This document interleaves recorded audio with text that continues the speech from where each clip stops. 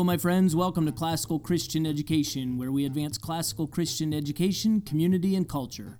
You can find out more about us at classicalchristianeducation.org. I'm your host, Dr. Timothy Dernlin. Let's get started.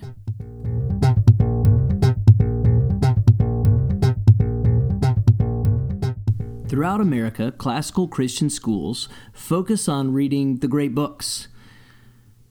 But why is there such a focus on reading the great books at classical Christian schools? Well, reading the great books draws students into a discussion with the most brilliant minds from the past.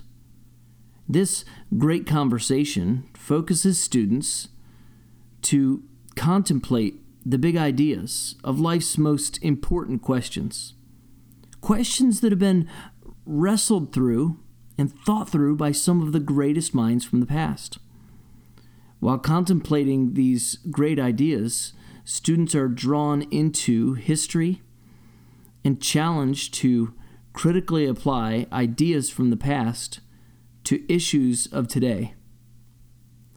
The ideas found in great books have influenced almost every aspect of modern-day Western civilization.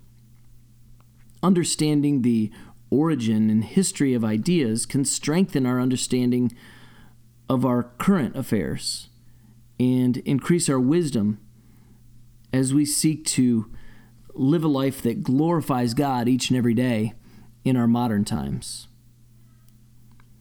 But it's this great conversation that we can have with great minds from the past who wrestled through the same ideas that we're wrestling through today.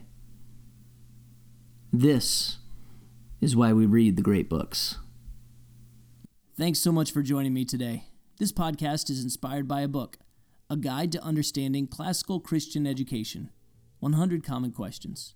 You can pick that up at Amazon.com. Pick up two and share one with a friend. You can also advance the classical Christian education community by subscribing to this podcast and giving it a 5-star rating. Those two things really help as we seek to advance classical Christian education, community, and culture for Christ and our future.